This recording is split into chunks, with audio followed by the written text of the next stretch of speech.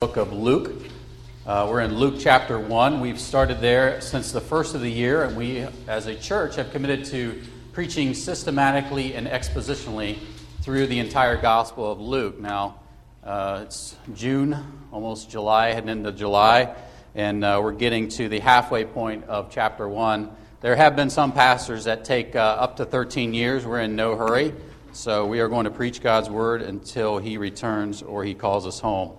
So we're in Dr. Luke's Gospel, chapter 1, looking at verses 46 through 56 this morning. And as I said, we're kind of like on a long journey, and we're at the halfway point at this point so far. But I think hopefully for most of us, we've seen how God is completely faithful by showing that the salvation that was predicted by the prophets has indeed arrived. The Messiah, the deliverer, has come, just as God had planned and just as He had promised. The promises that He made through the prophetic voices are going to be promises kept, so that whether Jew or Gentile or slave or free or male or female, all people everywhere will have access through the Lord Jesus Christ. So Matthew, Mark, Luke in your New Testament, the right side of your Bible. For those of you who are just visiting for the first time, just if you have unruly children, it's okay. We will go through all of that. For those of you who have unruly teenagers, we do have a cry room in the back. It does have the service pipe through there, so you can still listen, but don't feel obligated to have to leave. So we'll just talk louder. But anyway, I just want to let you know that we're in chapter 1, verses 46 through 56 again. And if you're able to stand for the reading of God's Word, let's do so. Luke chapter 1, and we're starting in verse 46. God's Word says this: "And Mary said, 'My soul exalts the Lord, and my spirit has rejoiced in God my Savior. For He has had regard for the humble state of His bondslave. For behold, from this time on all generations will count me blessed. For the Mighty One has done great things for me, and holy is His name. And His mercy is upon generation after generation toward those who fear Him. He has done mighty deeds with His arm. He has scattered those who were proud in the thoughts of their heart. He has brought down rulers from their thrones and has exalted those who were humble. He has filled the hungry with good things and sent away the rich empty-handed. He has given help to Israel, His servant, in remembrance of His mercy, as He spoke to our fathers, to Abraham and his descendants forever.' And Mary stayed with her about 3 months and then returned to her home." Let's pray. Lord, we do thank You for Your Word. We thank You that it is such a great source of comfort for us, Lord. We are thankful for men who would die in the past to bring us Your Word that we have today. Lord, we want to lift high Your name here this morning. So help our minds to learn more about You so that we can stand in awe of You and be utterly persuaded that there is nothing worthy in this world to pursue other than the glory in Jesus Christ. So Lord, help us to hear what You have to say to us this morning. And may we magnify and glorify Your name. And it is in Jesus' name we pray. Amen. You may be seated. There's no doubt that many of you have seen movies where there's non-stop action and suspense and drama, and then all of a sudden, one of the characters or a group of characters just suddenly breaks out into song. Movies like Oklahoma, or even Doris Day's Calamity Jane, or even the highest-grossing animated film of all time, Frozen, is full of songs that explain or elaborate the story with which they're told. And it seems like sometimes we remember those songs more often than we actually do the stories in which they're told, such as "Oh, What a Beautiful Morning" from the movie Oklahoma, or "The Black Hills of Dakota" from Calamity Jane, or dare I even mention it, "Do You Want to Build a Snowman" from most of you know where. It seems by and large that we are attracted to, and we just love stories that are intertwined with songs. And the Gospel of Luke is no different. there are several interruptions where the characters break out into song and hymns and praise, and they function like a modern musical. Some have called Luke's gospel the singing gospel because before we even get to chapter 3, we're going to see 4 Spirit-inspired hymns celebrating the arrival of God's salvation. We have Mary's this morning that we're looking at. And later on, we'll have Zacharias' praise in verse 68. There's the heavenly host in chapter 2, verse 14, and Simeon's in chapter 2, verse 49. Now, as we have covered over the last few weeks, we've moved from the birth of John the Baptist, that narrative, into the narrative of the birth of our Lord Jesus Christ. And we worked through the comparisons and the contrast of those two. And we've sort of been looking at those two narratives in two different ways, which most of you probably haven't really noticed, but I'll give you a little hint as to how we've been doing that. First of all, we've been doing a little bit of systematic theology. We've been looking at these two accounts and looking at what they have to say about different points of doctrine throughout the entirety of Scripture. Systematic theology essentially seeks to look at all of Scripture and to understand what it is saying about a particular point in a particular way. Theology itself, in essence, is the study of the knowledge of God. And as I mentioned last week, every single one of us in this room is a theologian. You probably don't think of yourself as one. You probably don't think, I'm no theologian, but every single one of us has to have a knowledge of God. God said it is within him in Romans 1. And you may not think of yourself as one, and some of you are seeking to know if there is a God, and then others of you are seeking to know him better. And so when we look at the entirety of Scripture at, say, does God know the thoughts and intentions of Zacharias' heart or Mary's heart? And we search the Scriptures to see what God has said about the subject of God's omniscience, right? We look at the entirety of Scripture on the omniscience of God, then we develop doctrine based upon that. We do that in a systematic way. So we do systematic theology. The second way we do it is we've been looking at the accounts through the lens of biblical theology. So systematic theology and biblical theology. Biblical theology seeks to understand the unfolding revelation of God's redemptive plan for mankind over time. So, when we ask whether or not it's important for you to hold to the doctrine of the virgin birth, we have to look at Isaiah and say, he said, behold, a virgin shall be with child. And so we have to hold to the virgin birth because we're looking at it in a biblical theology way. We look at the big picture, if you will, and try to build our theology upon that.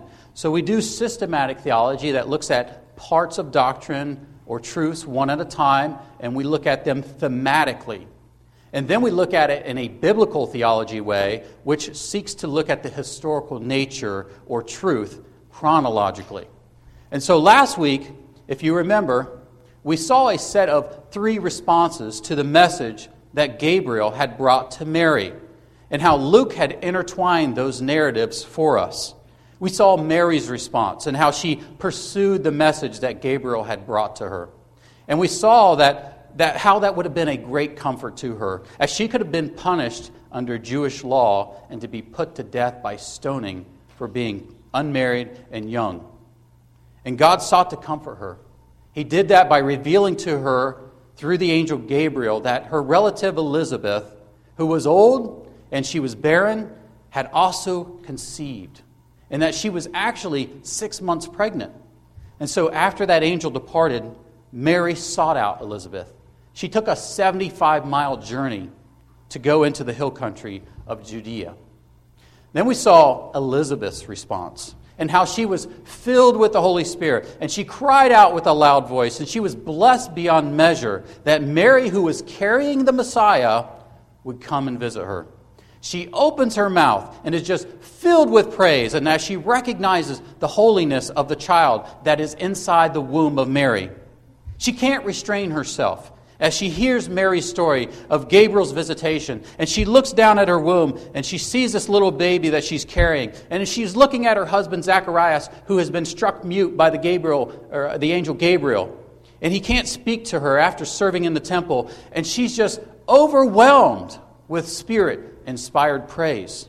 She says, "Blessed are you among women, and blessed is the fruit of your womb."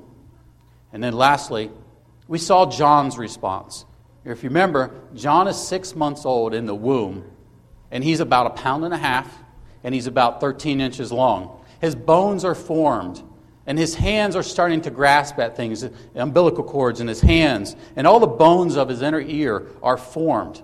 And it says that when Mary arrived, and the voice of Mary reached Elizabeth's ear, that the baby leaped in her womb.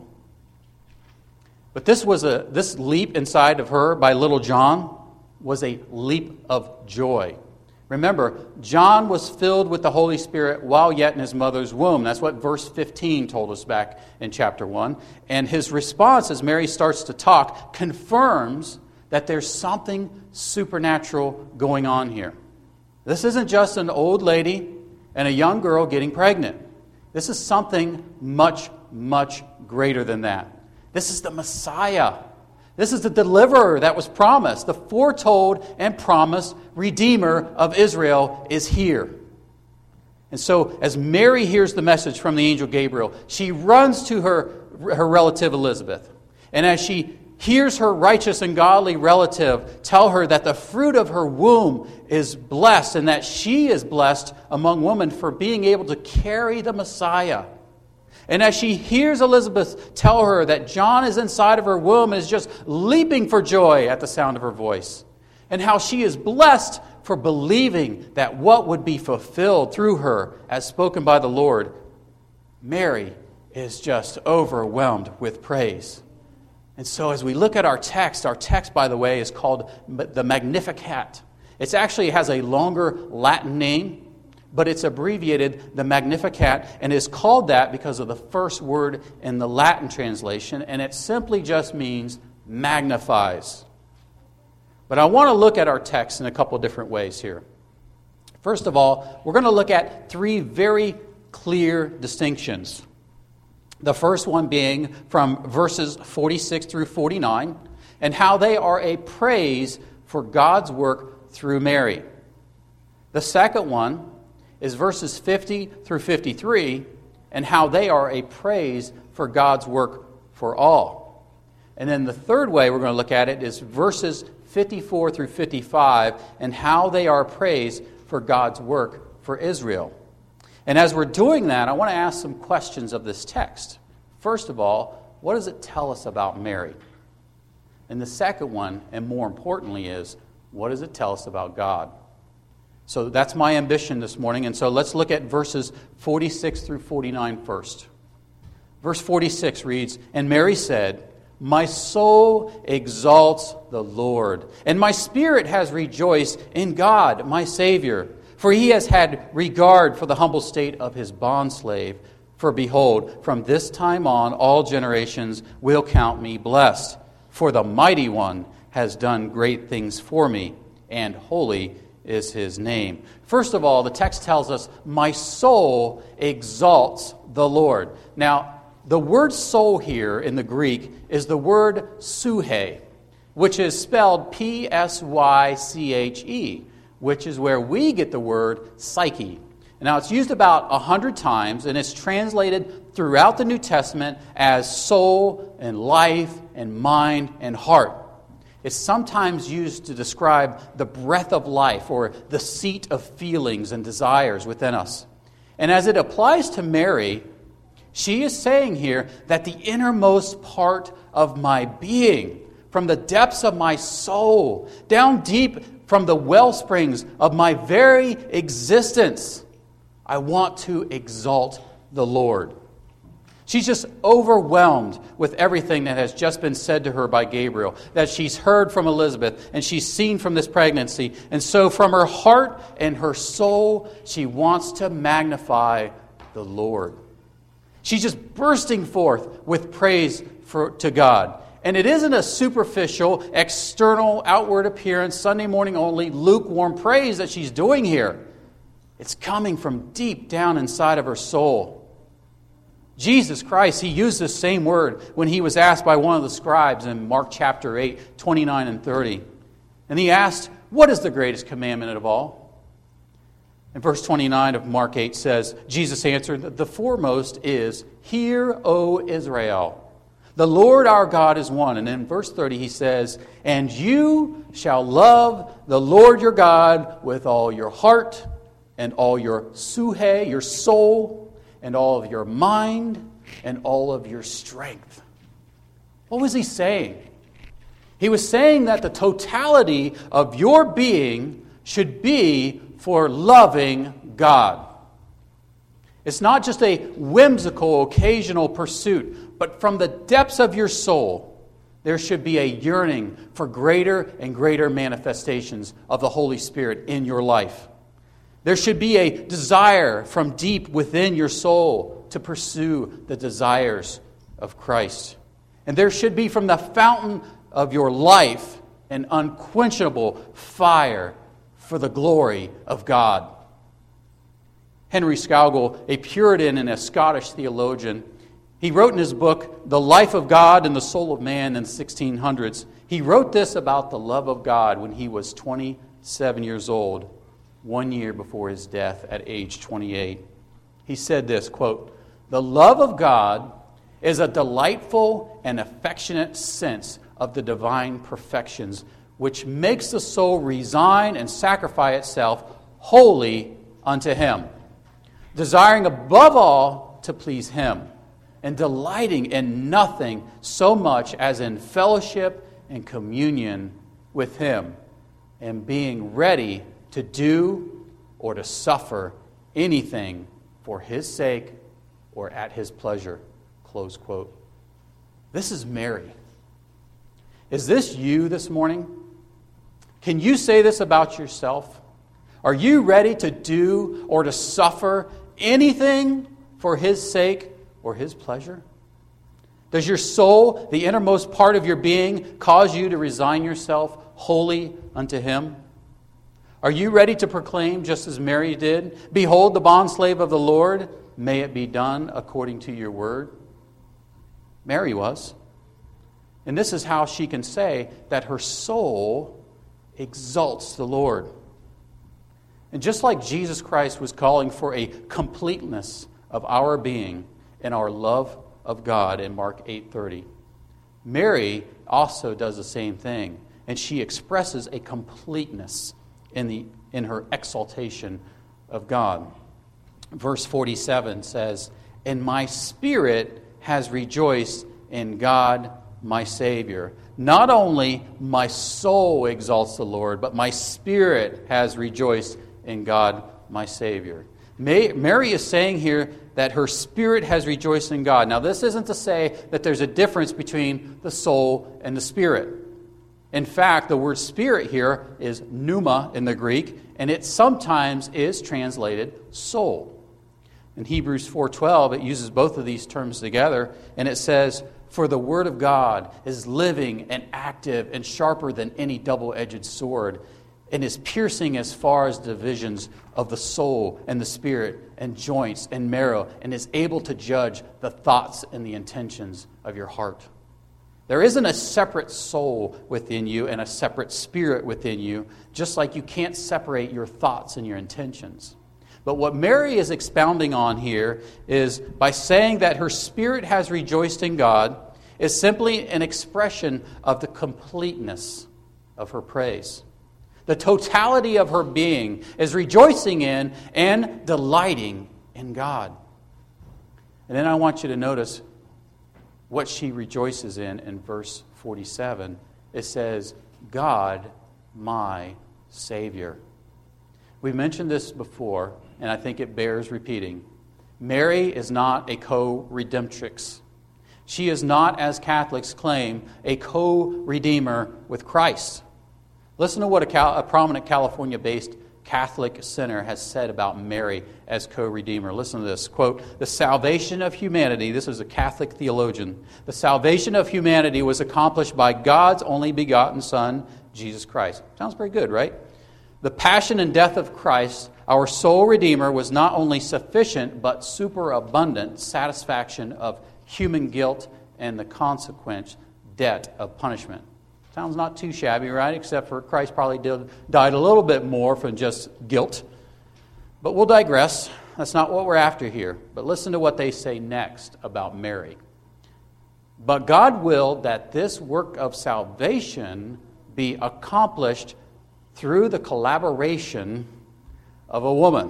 You see where they're going here? While respecting her free will. Now, first of all, I have to ask, at what point in our narrative and at what point in our text did the angel Gabriel ask Mary anything? I don't recall Gabriel asking her if it was okay that she have the Holy Spirit come upon her and to allow her to birth Jesus to occur through her. Really? Her free will? But if salvation occurred through the collaboration of a woman, meaning Mary, what about Acts 4:27 and 28?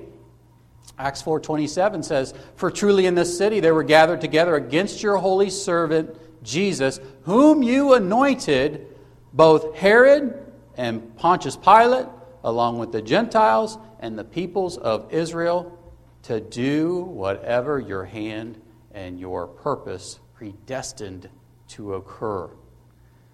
So if Mary is a co-redeemer because she collaborated with God and exercised her free will so salvation could be accomplished, doesn't that mean that Herod and Pilate and the Gentiles and the people of Israel are also co-redeemers as well? I mean, they exercised their free will by putting Jesus Christ to death. Shouldn't the Catholic Church give them the same title as co-redeemers? The Catholic theology just goes from bad to worse in its theology of Mary, and from her own immaculate conception, perpetual virginity, and her being a co-redeemer and mediator for man. There are millions of lost people in the Catholic Church worshiping a deceased, humble, willing servant of the Lord. But Mary recognized her own sinfulness and her own need for divine grace by saying that she has rejoiced in God, my Savior. We can recognize that she is in need of a Savior because of the personal pronoun that she uses there, my. It makes all the difference in the world, doesn't it? Especially those of you who are here with your parents this morning. To be able to say that Jesus Christ is my Lord and my Savior. Maybe you're only here this morning because this is what Mom and Dad do on Sunday morning. But can you say, along with Mary, that God is my Savior, young ones? Is it personal for you? It's one thing to say that Jesus is my mom and dad's Savior, but is Jesus Christ your Savior? You see, you won't ride to heaven on the coattails of your parents or your grandparents.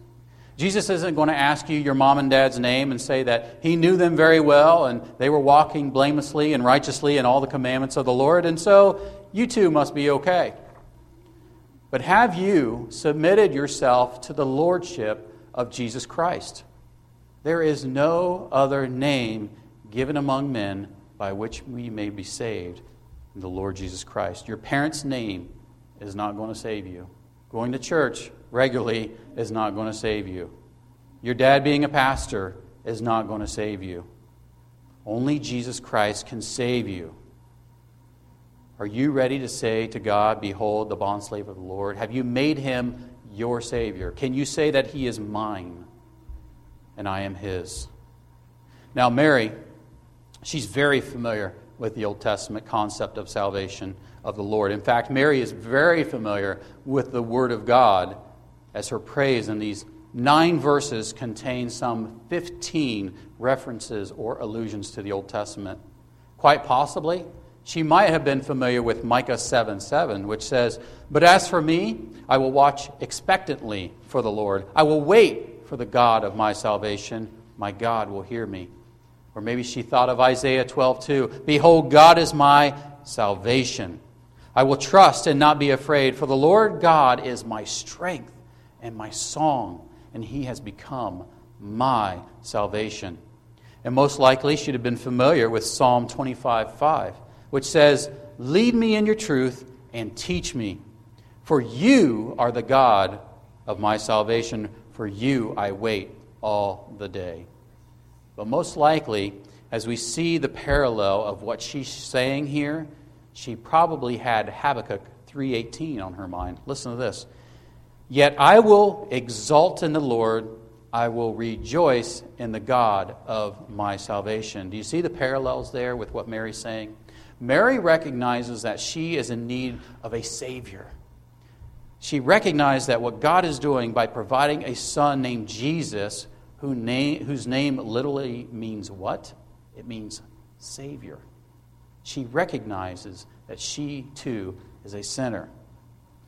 Now, we are going to move pretty quickly to be able to get through these 10 verses because I'll be honest with you, I could have camped out on 1 or 2, but we're going to get through 10. So let's look at verses 48 through 49 as we see how Mary sets forth the basis or the why of her praise. Verse 48 through 49 says, For he has regarded for the humble state of his bondslave, for behold, from this time on, all generations count me blessed.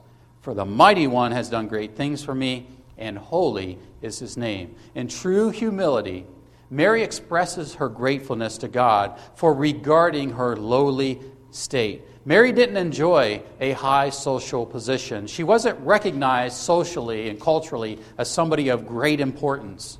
She was young, she was a woman, and she lived in Galilee, which meant that she was considered dumb, essentially. She didn't expect or assume that she should be the object of such special attention from God. But by God's sovereignty, he chose Mary to be the vessel of honor by which he would bring about the birth of his son. She also recognizes that there's going to be a change in the way things are done with this expression, from this time on. She knows that once she has been touched by the gracious hand of God, from now and forevermore, everyone will recognize the impact and the tremendous blessing that she received. Not because of who she is and not because of what she's done, but because of the immense importance of the child she is carrying. Looking at verses 50 and going to verse 53, we see Mary turn from her personal praise to God to praise for God's mercy for all who fear him. Verse 50 is a quote from Psalm 103:17, and it is specifically directed at those who fear God. Now, what does it mean to fear God? It means that you recognize and you acknowledge God's position and authority. In Exodus chapter 1, when the midwives, they were told to kill any newborn son that was birthed to the Hebrews.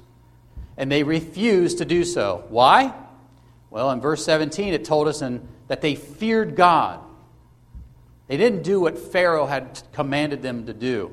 And he feared God, and as a result, God was good to them and established households for them. Don't you wish more abortionists today feared God? In fact, Proverbs 1:7, it tells us that the fear of the Lord is the beginning of knowledge.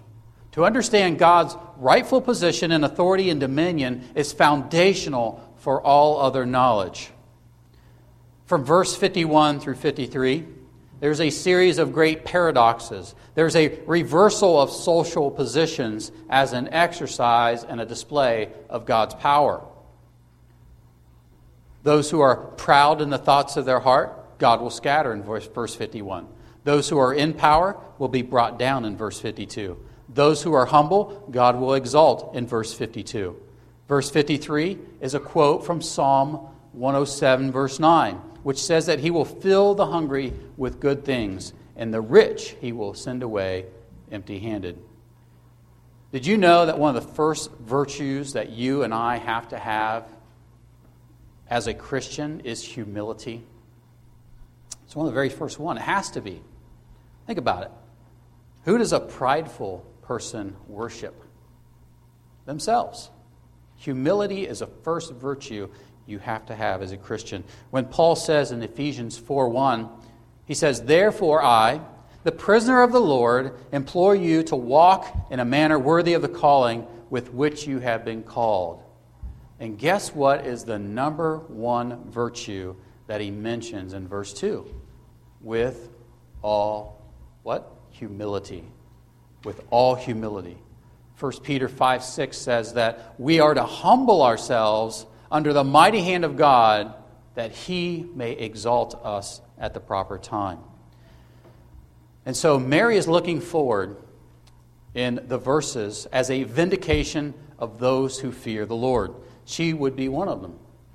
And then in verses 54 through 55, we see Mary's praise for God's work in Israel. We see the why of God's vindication for those who are the Lord's, who fear the Lord. It's because of God's covenantal mercy and His loyal love for the people of Israel.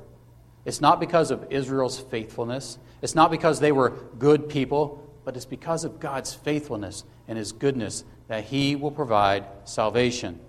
Again, in the Old Testament and throughout the nation of Israel's history, God repeatedly demonstrates His mercy to a disobedient nation. Isaiah 63, verse 9, it says, "In all their affliction He was afflicted, and the angel of His presence saved them. In His love and in His mercy He redeemed them, and He lifted them and carried them all the days of old." Jeremiah chapter 31, verse 20, he says, "Is Ephraim my dear son? Is he a delightful child? Indeed, as often as I have spoken against him, I certainly still remember him. Therefore, my heart yearns for him. I will surely have mercy on him, declares the Lord." Ezekiel 39:25 says, "Therefore, thus says the Lord God, now I will restore the fortunes of Jacob and have mercy on the whole house of Israel, and I will be jealous for my name." How many times have you and I been disobedient to the Lord this week? How many times have our minds wandered away from Christ and His holiness? God is merciful. And then lastly, in verse 56, Mary stays with Elizabeth until she's full term, and presumably is there until John the Baptist is born. And just as Luke ends the account of Zacharias by simply saying that he went back home, in verse 23 it says, Mary returned to her home. So what does this text tell us about Mary? Well, first of all, she's a very humble woman. She realized her need for a Savior, and she realizes that she needs God's mercy and grace. She didn't run around boasting about being the mother of the Messiah. She knows where she stands in God's economy. The second thing it tells us about Mary is that she was a Scripture-saturated woman. As I mentioned before, there are roughly 15 Old Testament allusions or quotations from the law to the Psalms to the prophets within these 10 verses. Charles Spurgeon once said that John Bunyan was a walking Bible. We could fairly accurately call Mary a walking Bible. She's just full of Scripture. Her heart and mind is saturated with the Word of God. The third thing we see about Mary is that she was a submissive woman.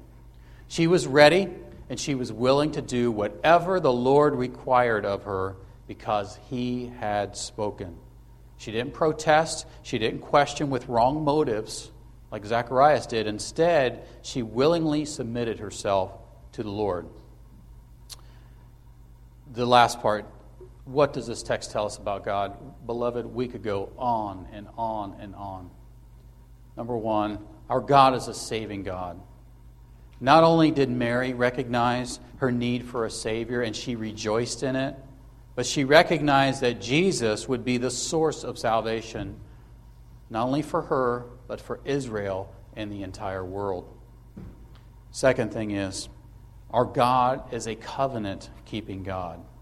In terms of Old Testament fulfillment, Mary recognized that the actions that God was taking through her was a fulfillment of the Abrahamic covenant which He had spoken through our fathers. And she recognized that the fulfillment of that covenant was coming through her, and it would be an enduring one. And then the third thing we see about God here is our God is a merciful God. Just as Mary recognized her lowly state, and the mercy of God to her personally, we see in the bigger scheme of redemptive history here the mercy of God on all of mankind, including us here today. Paul says in 2 Corinthians 1:3 that God is the Father of mercies and the God of all comfort. And we need to recognize as such that God providing Jesus Christ to us today is nothing but pure mercy. Why? Because God is in the heavens, and He is holy and pure and undefiled. That's not true of you and I. The Bible tells us that our righteousness is as filthy rags before the Lord. And there's this great chasm between the holiness of God and our sinfulness, and that the only way that that chasm can be crossed is bridged by the blood of Jesus Christ. So, how is your heart this morning, beloved? Jesus said, out of the overflow of the heart, the mouth speaks. Mary's heart was saturated with Scripture. What's your heart saturated with? What have you set your affections on that is more worthy of your time than the Lord Jesus Christ? What is your mind consistently drawn to that would be more valuable than the knowledge of the Lord Jesus Christ?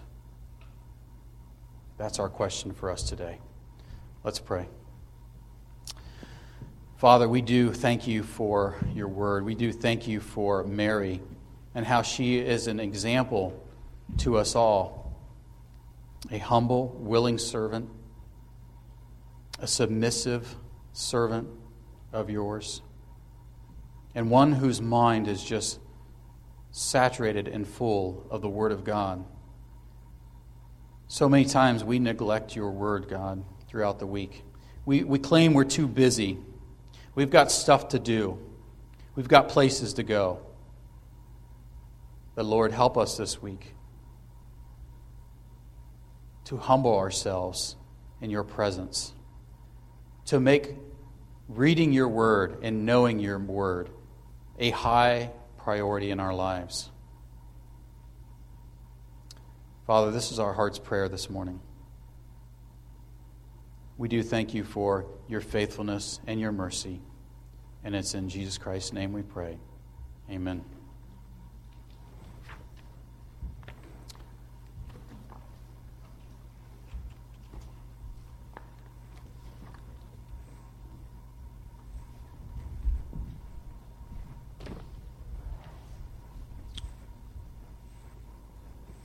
All right, as we prepare to partake in the Lord's Supper, if you would turn to 1 Corinthians.